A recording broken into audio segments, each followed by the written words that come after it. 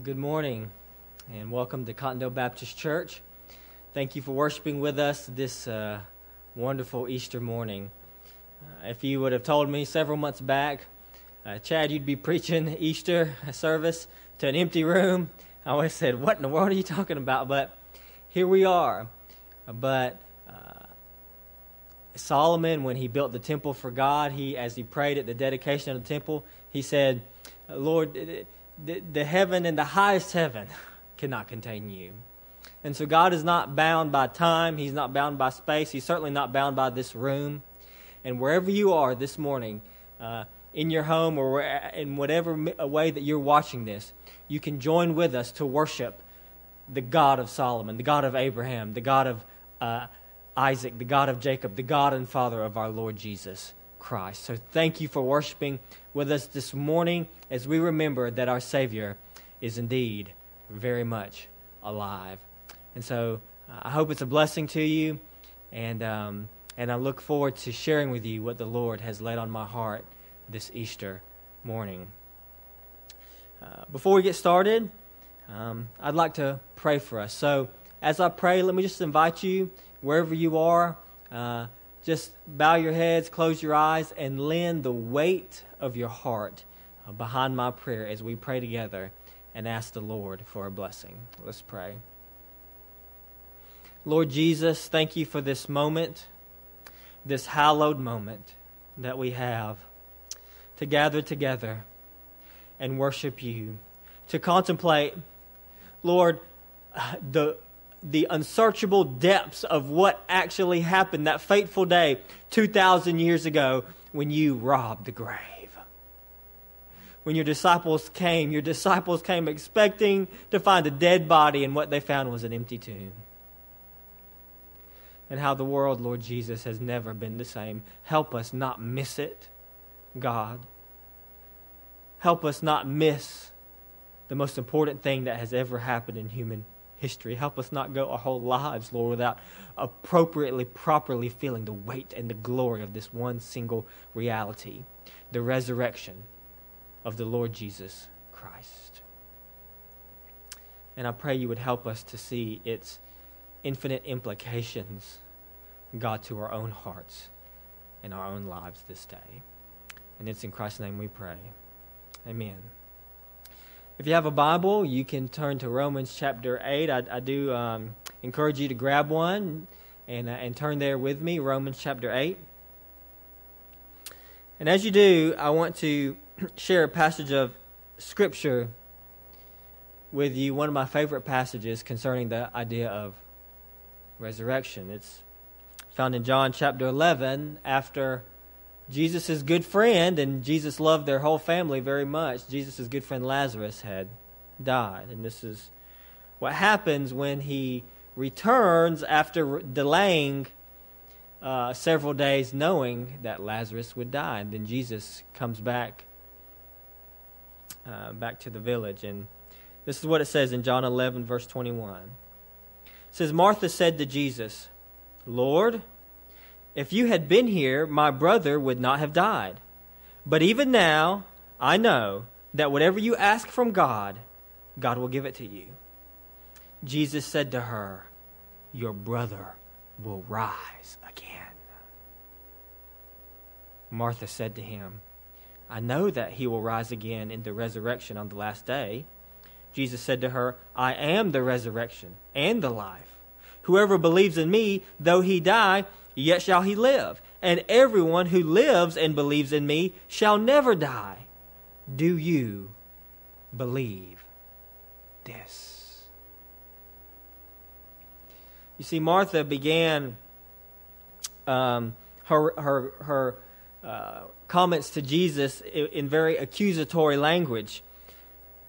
If you had been here, my brother wouldn't have died, Jesus. In other words, she's asking the question that a lot of people are asking today. Where were you, Jesus? Where are you, Jesus?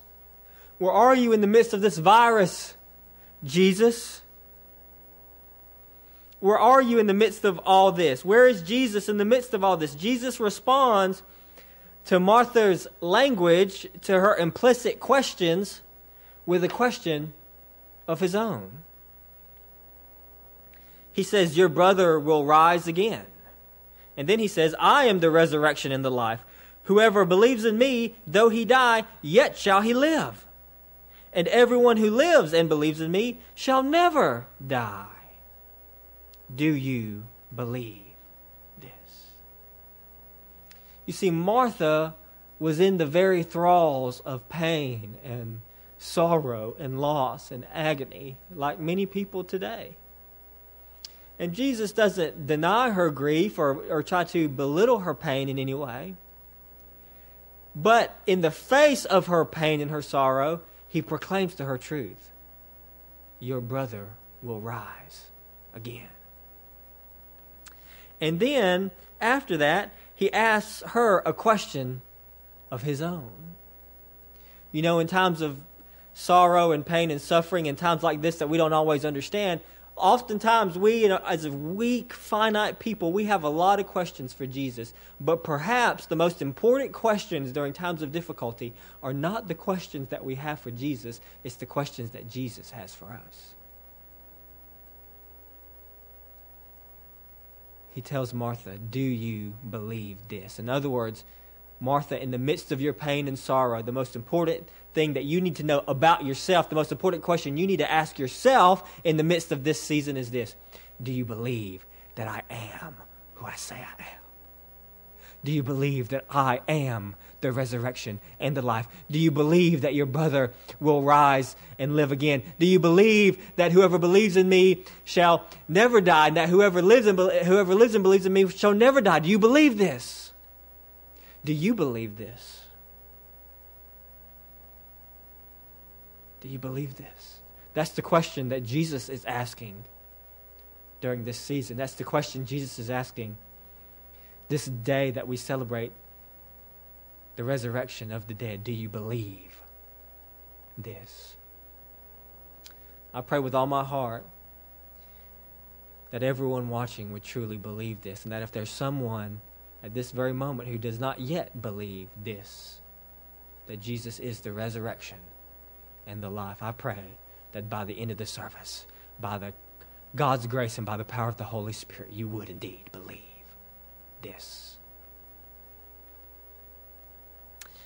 I want to talk about this morning resurrection, the redemption of our bodies. Resurrection, the redemption of our bodies. I want to flesh out some more of these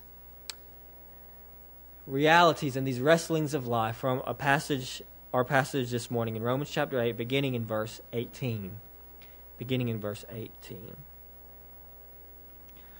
I haven't been doing this, but it seems appropriate to do it. Even though we're not gathered together in body, we are gathered together in spirit. And if you're at home, why not go ahead and stand up like I typically ask my church to do when we're together and present? Why not go ahead and stand up, and together we'll stand in honor of the reading of God's Word as we read from Romans chapter 8, beginning in verse 18. Paul writes, "For I consider that the sufferings of this present time are not worth comparing with the glory that is to be revealed to us. For the creation waits with eager longing for the revealing of the sons of God.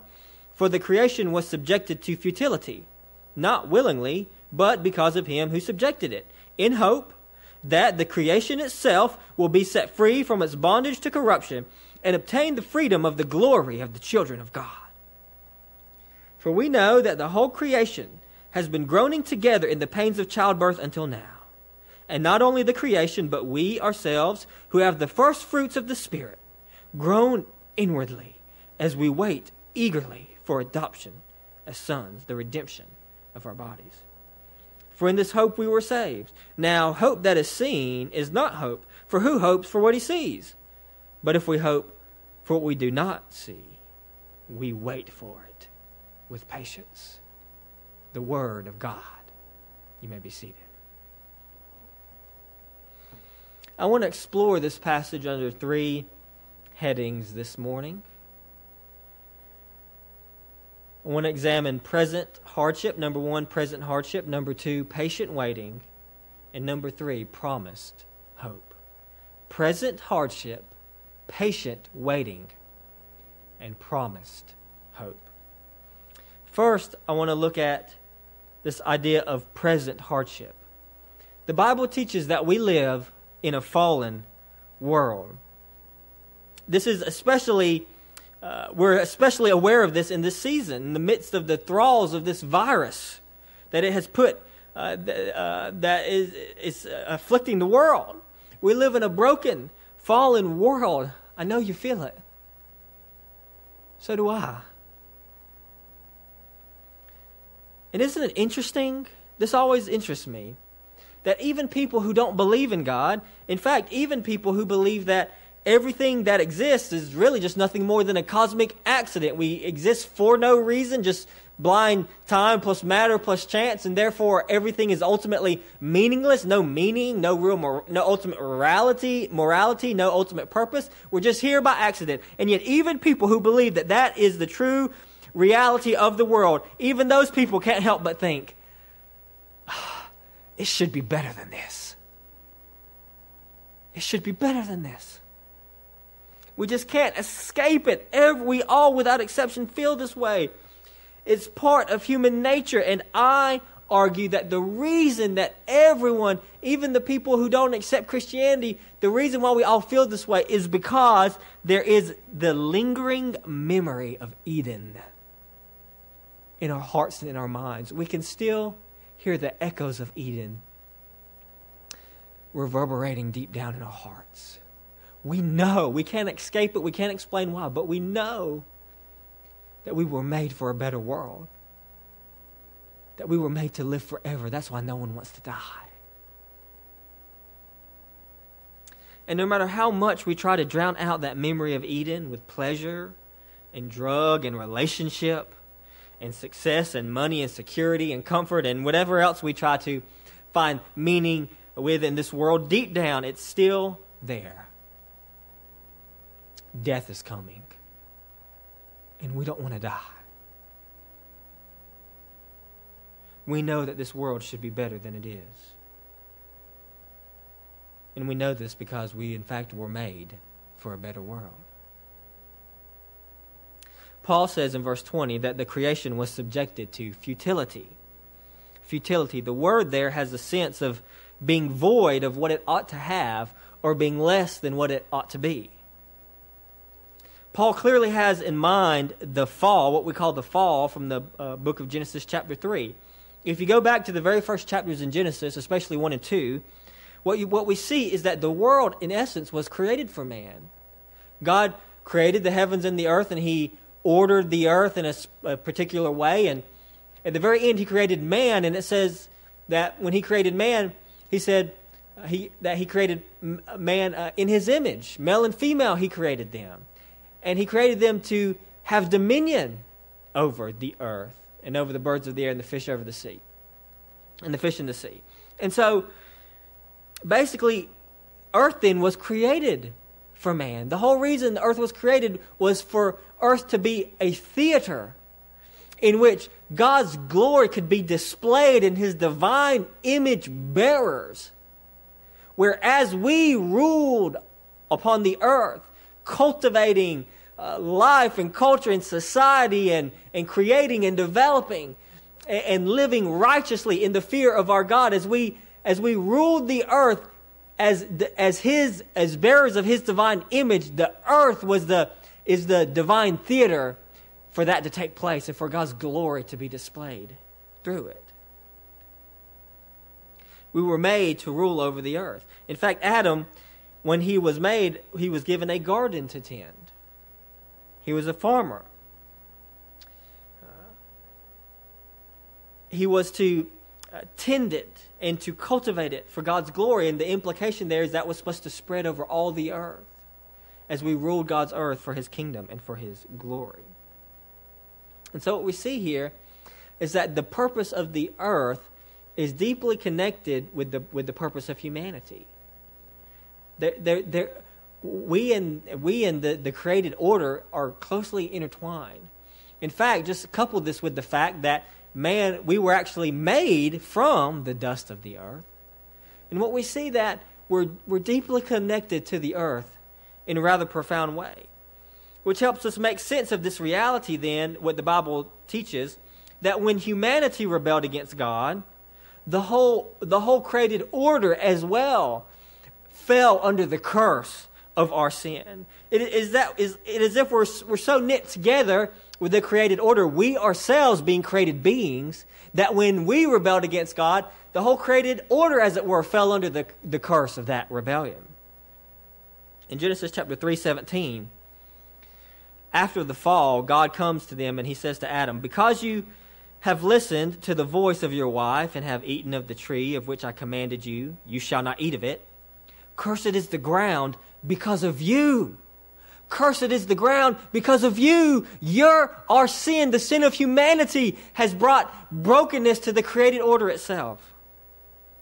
In pain you shall eat of it all the days of your life. Thorns and thistles it shall bring forth for you, and you shall eat the plants of the field.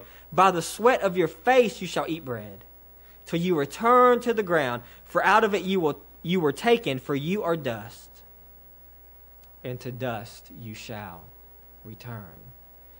What is this? What is the reality that we shall return to dust? That's death. Paul later put it this way: the wages of sin is death. We were made from the earth, and now because of sin, we're going to go back to the earth. And the earth itself, the created order itself, is under the curse and under the weight and brokenness of sin. Paul puts it this way: the creation has been groaning in the pains of childbirth until now. It has been subjected to futility. So this, my friends, is the Christian explanation for the brokenness of the world. We groan, Paul says. He says, not only the creation, but we ourselves who have the first fruits of the Spirit groan inwardly as we wait eagerly for adoption as sons, the redemption of our bodies. We groan in the brokenness of this world. We recognize that this world is broken, that it's not as it should be, and the reason for that is sin. And we groan, and we rightly groan.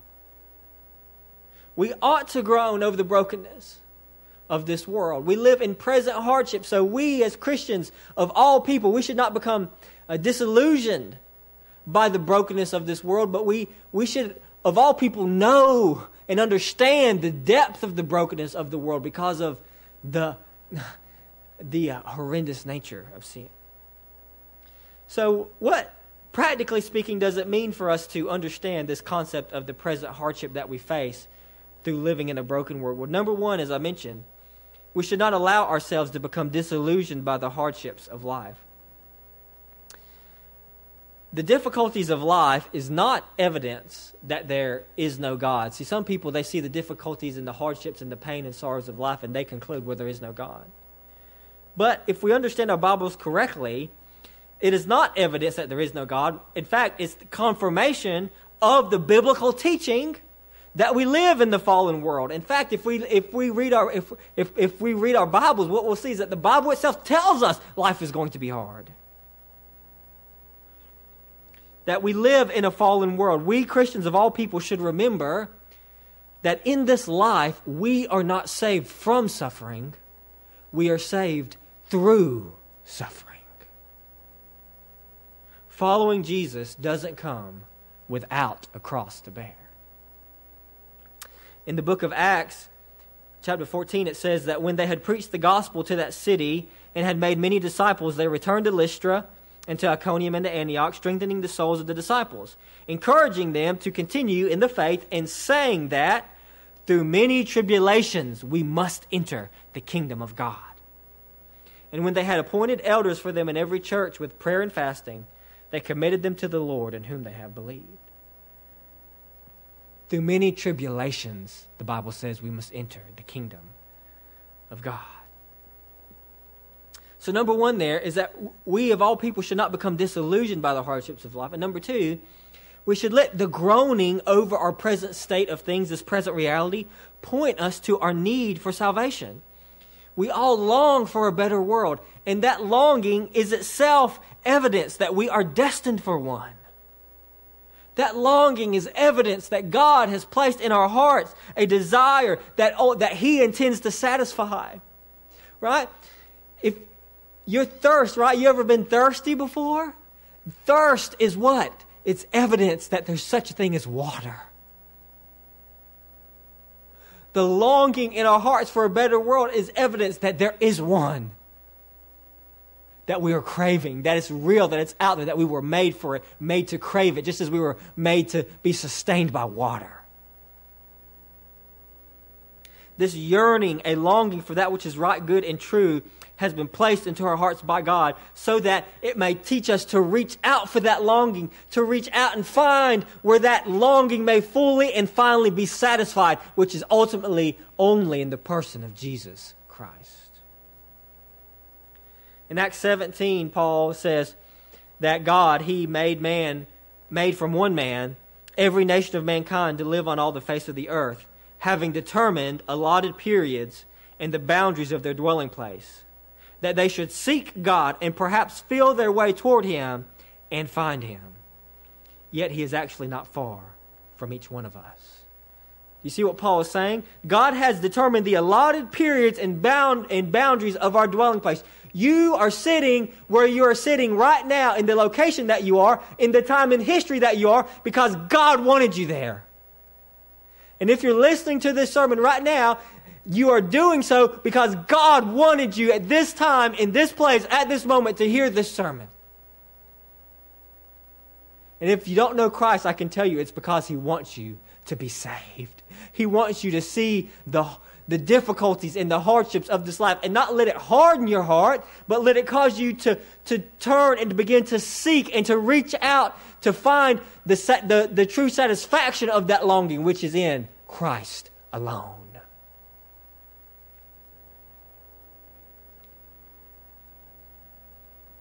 We can, at this very moment, reach out to Christ. The Bible says, Paul said there, that He is actually not far from each one of us. That satisfaction that you're longing for, that the world is craving in the midst of the brokenness of this world, it's real. And it's not far from any of us. All we have to do is turn around. Turn around from sin, turn from self, turn from the world, turn our backs to sin, self, and the world. And the moment we turn around from ourselves, we'll realize that Christ was right behind us the whole time.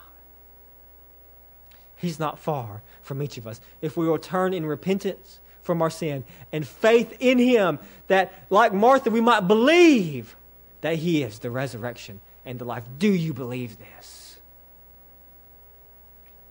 That's the question.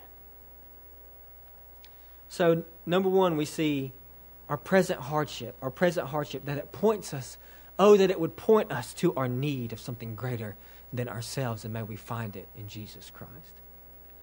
So number one, present hardship. Number two, patient waiting. Patient waiting. When we face the hardships of this present life, one of two things will happen. We'll either turn to Christ or we'll turn away from Him.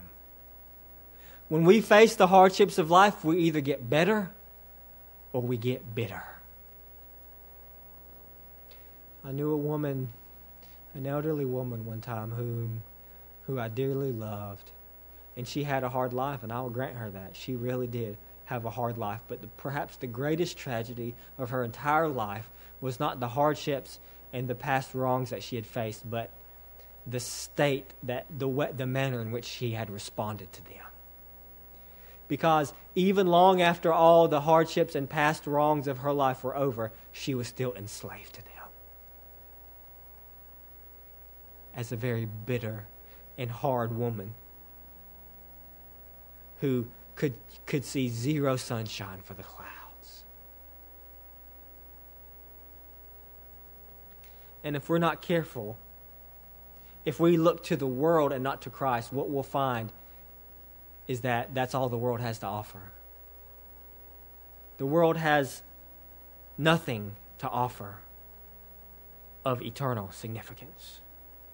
If we look to the world, we'll be left in disillusionment and despair. Nothing can ultimately, lastingly satisfy the longing of our hearts except for Jesus Christ. St. Augustine prayed this prayer. He said, "Our hearts are restless till they find their rest in Thee." But if we turn to Christ in our hardship, If we trust in Christ in the middle of this difficulty, something miraculous happens. We are empowered and enabled to endure, but not just endure, to joyfully, hopefully endure hardship. We are given the one thing that the world has no capacity to give, and that is hope. And when you have hope, you can do unbelievable things. When you have hope, you can endure unbelievable suffering. When you have hope, you refuse to give up. When you have hope, you can remain faithful, no matter how much it costs you, because you know that this won't be the end. Because you know that ultimately there is more to this life than a few fleeting, difficult years and then eternal nothingness. But with Christ in hope, we know that we are all just one heartbeat away from eternity. Either everlasting glory or eternal terror. But in Christ we have hope. That's why Paul there says in verse 23 that not only the creation, but we ourselves who have the first fruits of the Spirit groan inwardly as we wait eagerly for adoption as sons, the redemption of our bodies. It says that we as Christians have the first fruits of the Spirit, and since we have the first fruits of the Spirit, we groan inwardly, but we wait eagerly.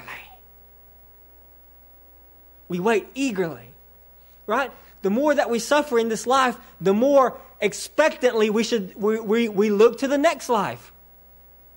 That's why difficulties like this and things like the coronavirus have a profound sobering effect, because prosperity and comfort and security have a way of just dulling our senses to what is truly real. And things like the coronavirus kind of shake us and wake us up and help us see, Chad, you're going to die. Life is fragile. You're mortal. You're not in control. That has always been the reality, but sometimes it takes a thing like a virus for us to actually start thinking about it and believing it. But when we actually start seeing life as it truly is, if we know Jesus Christ, what it does is it gives us that true and pure longing as we ought to have. The longing of knowing that this world isn't all there is, but there's a day that's dawning soon, in which all the shadows will flee. And so we can wait eagerly, longing for the day when what we see now only by faith will be swallowed up by sight. We can wait eagerly, Paul says, because we have the first fruits of the Spirit. The Spirit was prophesied about in the Old Testament. The Spirit is the agent of new birth. If you read the Bible, what you see is that the Spirit is the agent of God's working to restore things back to the way they were meant to be. The moment the Bible says that we turn from our sins and ourself and our claim to lead our own lives, and we surrender and bow the knee to King Jesus and trust in Him and Him alone, the Bible says at that moment we are filled with the Holy Spirit. The Bible says at that moment we have become a new creature, a new creation. The old has passed away. Behold, the new has come. At that moment, new spiritual life has taken root in our souls, and already in this very moment and in this present age is already working in us new spiritual life, already making us now who we are destined to be one day. Every work of the Spirit in our life is a small taste of the future destiny that is awaiting us. Every time we, by faith and by hope in Jesus Christ, endure an unjust wrong and don't give up, and don't get angry or bitter or hopeless. Every time we love someone that's hard to love at personal cost, every time we do what's right, even in secret, every time we flee that temptation, every time we put that sin to death, every time we deny ourselves to follow Christ, we are already getting that taste of heaven that's at work in us. The Apostle Paul described the Spirit's work this way in Ephesians 1. He said, in Him you also, when you heard the word of truth, the gospel of your salvation, and believed in Him, you were sealed with the promised Holy Spirit, who is the guarantee of our inheritance until we acquire possession of it to the praise of His glory. That's what Paul means by the first fruits of the Spirit. The Spirit is the agent of making things new, and when we believe in Christ, we receive the Spirit, and the Spirit already begins to make us new, giving us an earnest longing for the day when He's not going to, where He's going to fully complete what He's already started. Make us completely and fully new, and not just us, but make the whole world new into the way it was meant to be. The Holy Spirit, Paul says, is the down payment, the guarantee of our inheritance. It's Christ putting down a down payment on our hearts, saying, here's the first fruits, and because I'm giving you this down payment, you know that when the rest of it comes, you know that He's saying, you know that I'm good for the rest of it. The down payment in our hearts, the Holy Spirit, is a down payment in our hearts of the new creation that's waiting for us.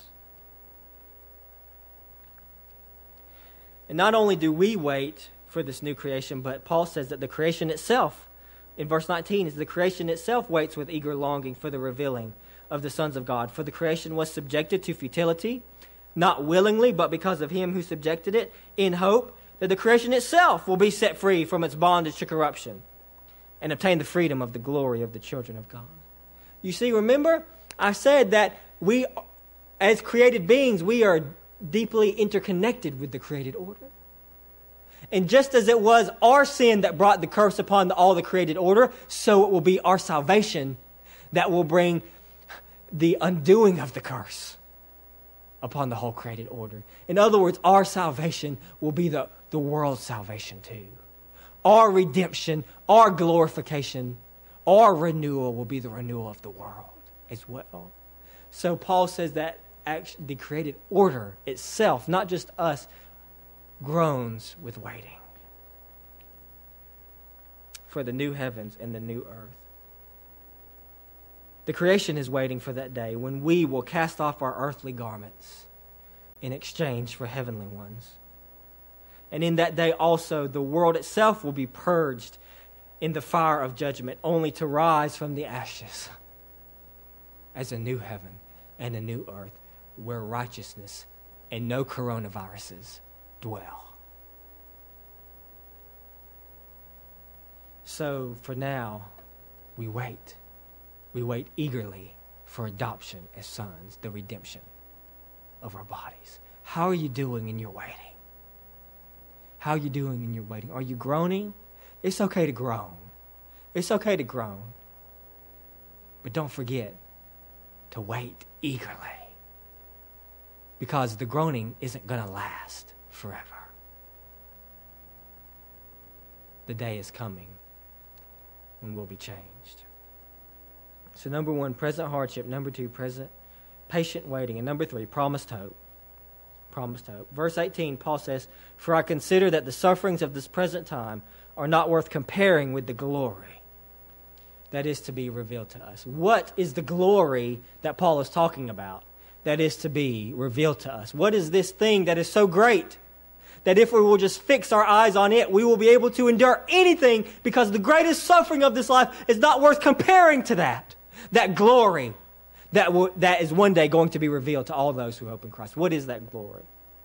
If you look through this passage that we've been examining, you'll see that he uses several different ideas to refer all to the same thing. In verse 18, as we said, it is the glory that is to be revealed to us. In verse 19, it is the revealing of the sons of God. In verse 21, it is being set free from our bondage to corruption.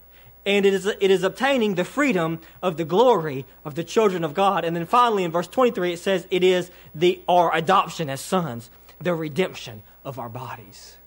So what is this thing, this glory that Paul is pointing to that is so great that the sufferings of this life are not worth comparing to? And he is saying it is this: it is our resurrection from the dead.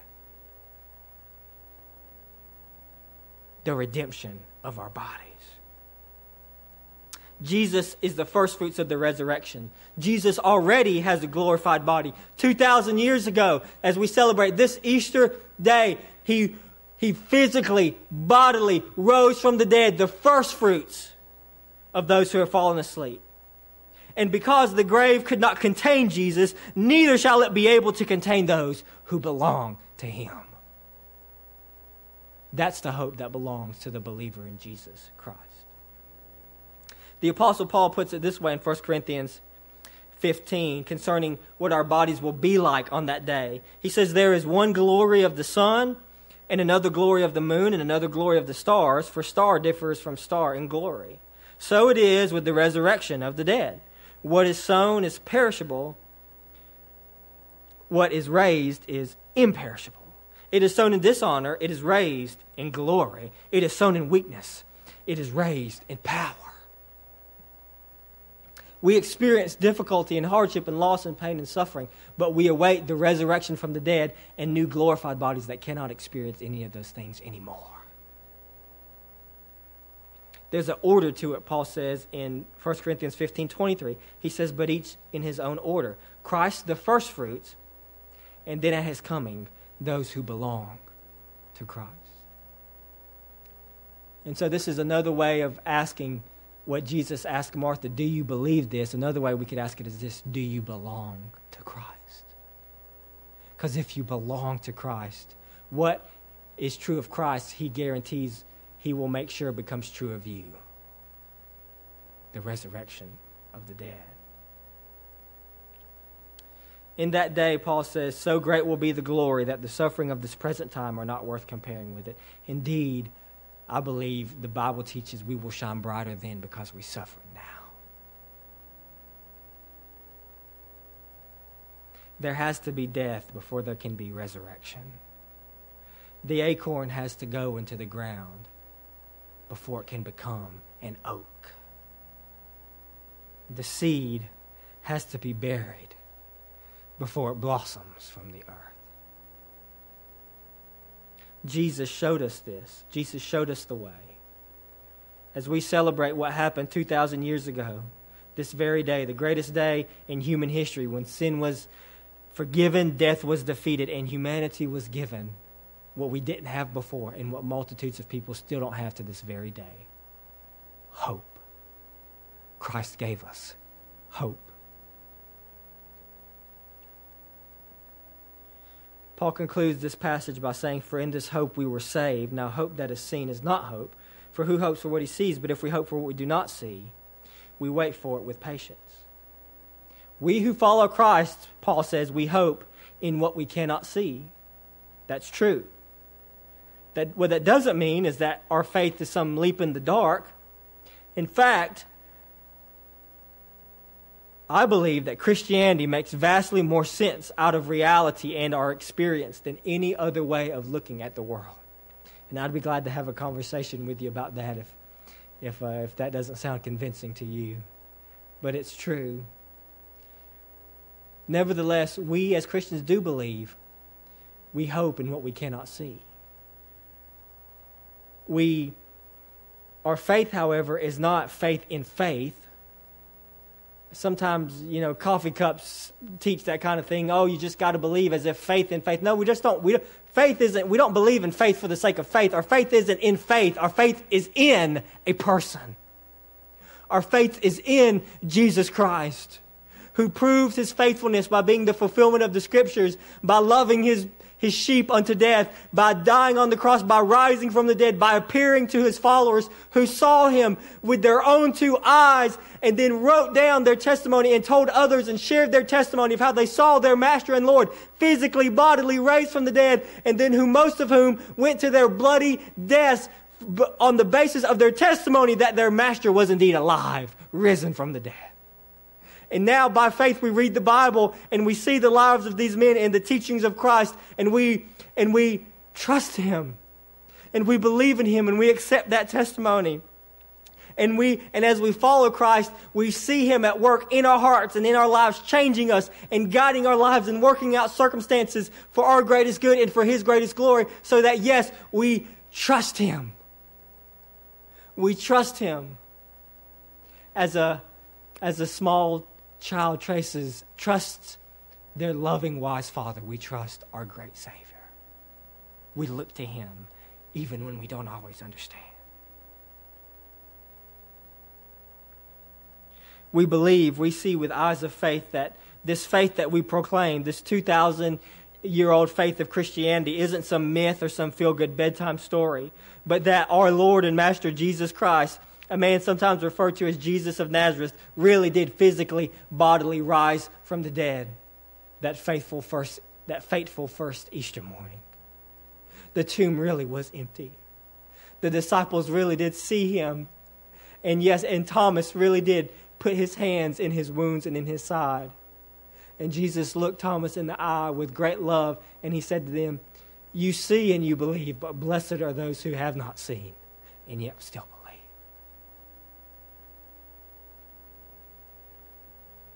And now that same Jesus has ascended into heaven, where he sits at the right hand of God the Father Almighty, and promises to all, with all the authority of heaven and on earth, that if we turn from our sins, believe in him, trust in him, follow him, he will forgive us of all of our sin and remove from us the curse of our sin, which is death.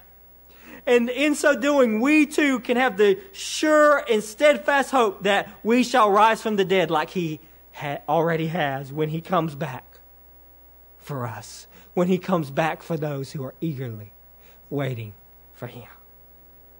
This is the 2,000-year-old Christian hope.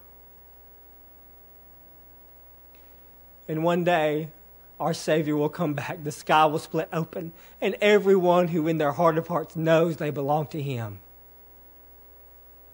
that moment will be one of unspeakable rapture and joy, because these fleshly, earthly bodies will melt away. The graves will burst open, and we will become finally, fully, truly human like we were made to be. Resurrected, glorified like our Lord, to live with him forever in a world free from sin. This is the Christian hope, and my question to you this morning is an all-important one. Do you have this hope? Do you believe this?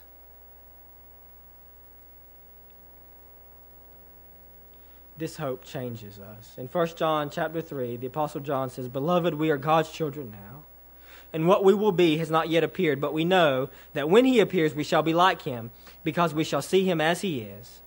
And everyone who thus hopes in him purifies himself as he is pure." Do you have this hope?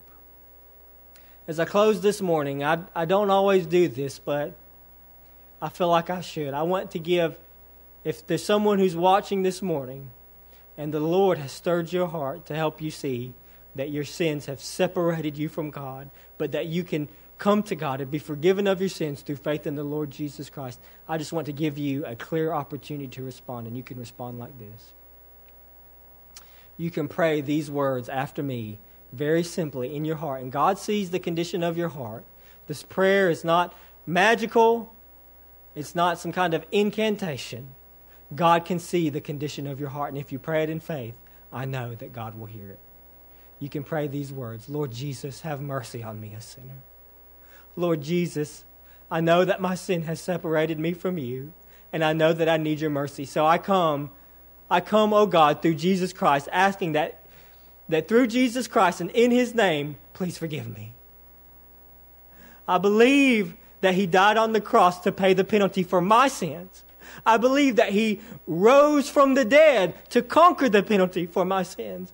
I believe that whoever believes in him and who are forgiven in him will not ultimately die, but will be raised from the dead on the last day. And I want to be in that number. So Lord, forgive me. Change me. Make me new.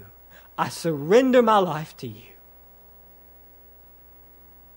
Come lead me, guide me, change me, and make me into who you want me to be. In Jesus' name I pray. Amen. If you ask Jesus to forgive you this morning in faith and have truly received Christ, the next and most important step for you is to become part of a local church family where you can receive encouragement and strength and follow Christ in the first step of obedience, which is believer's baptism, and become part of a family who will love you, help you, support you, and help you grow in your walk with Jesus Christ. You can shoot me a message, a personal message on Facebook, or message our Facebook page. or you can go to our website and contact me via email, however you want to do it. You contact me, and I want to connect with you and celebrate with you the resurrection life that's already at work in your heart. Celebrate how we'll both together meet Christ in the air one day when we're raised to new life in Him.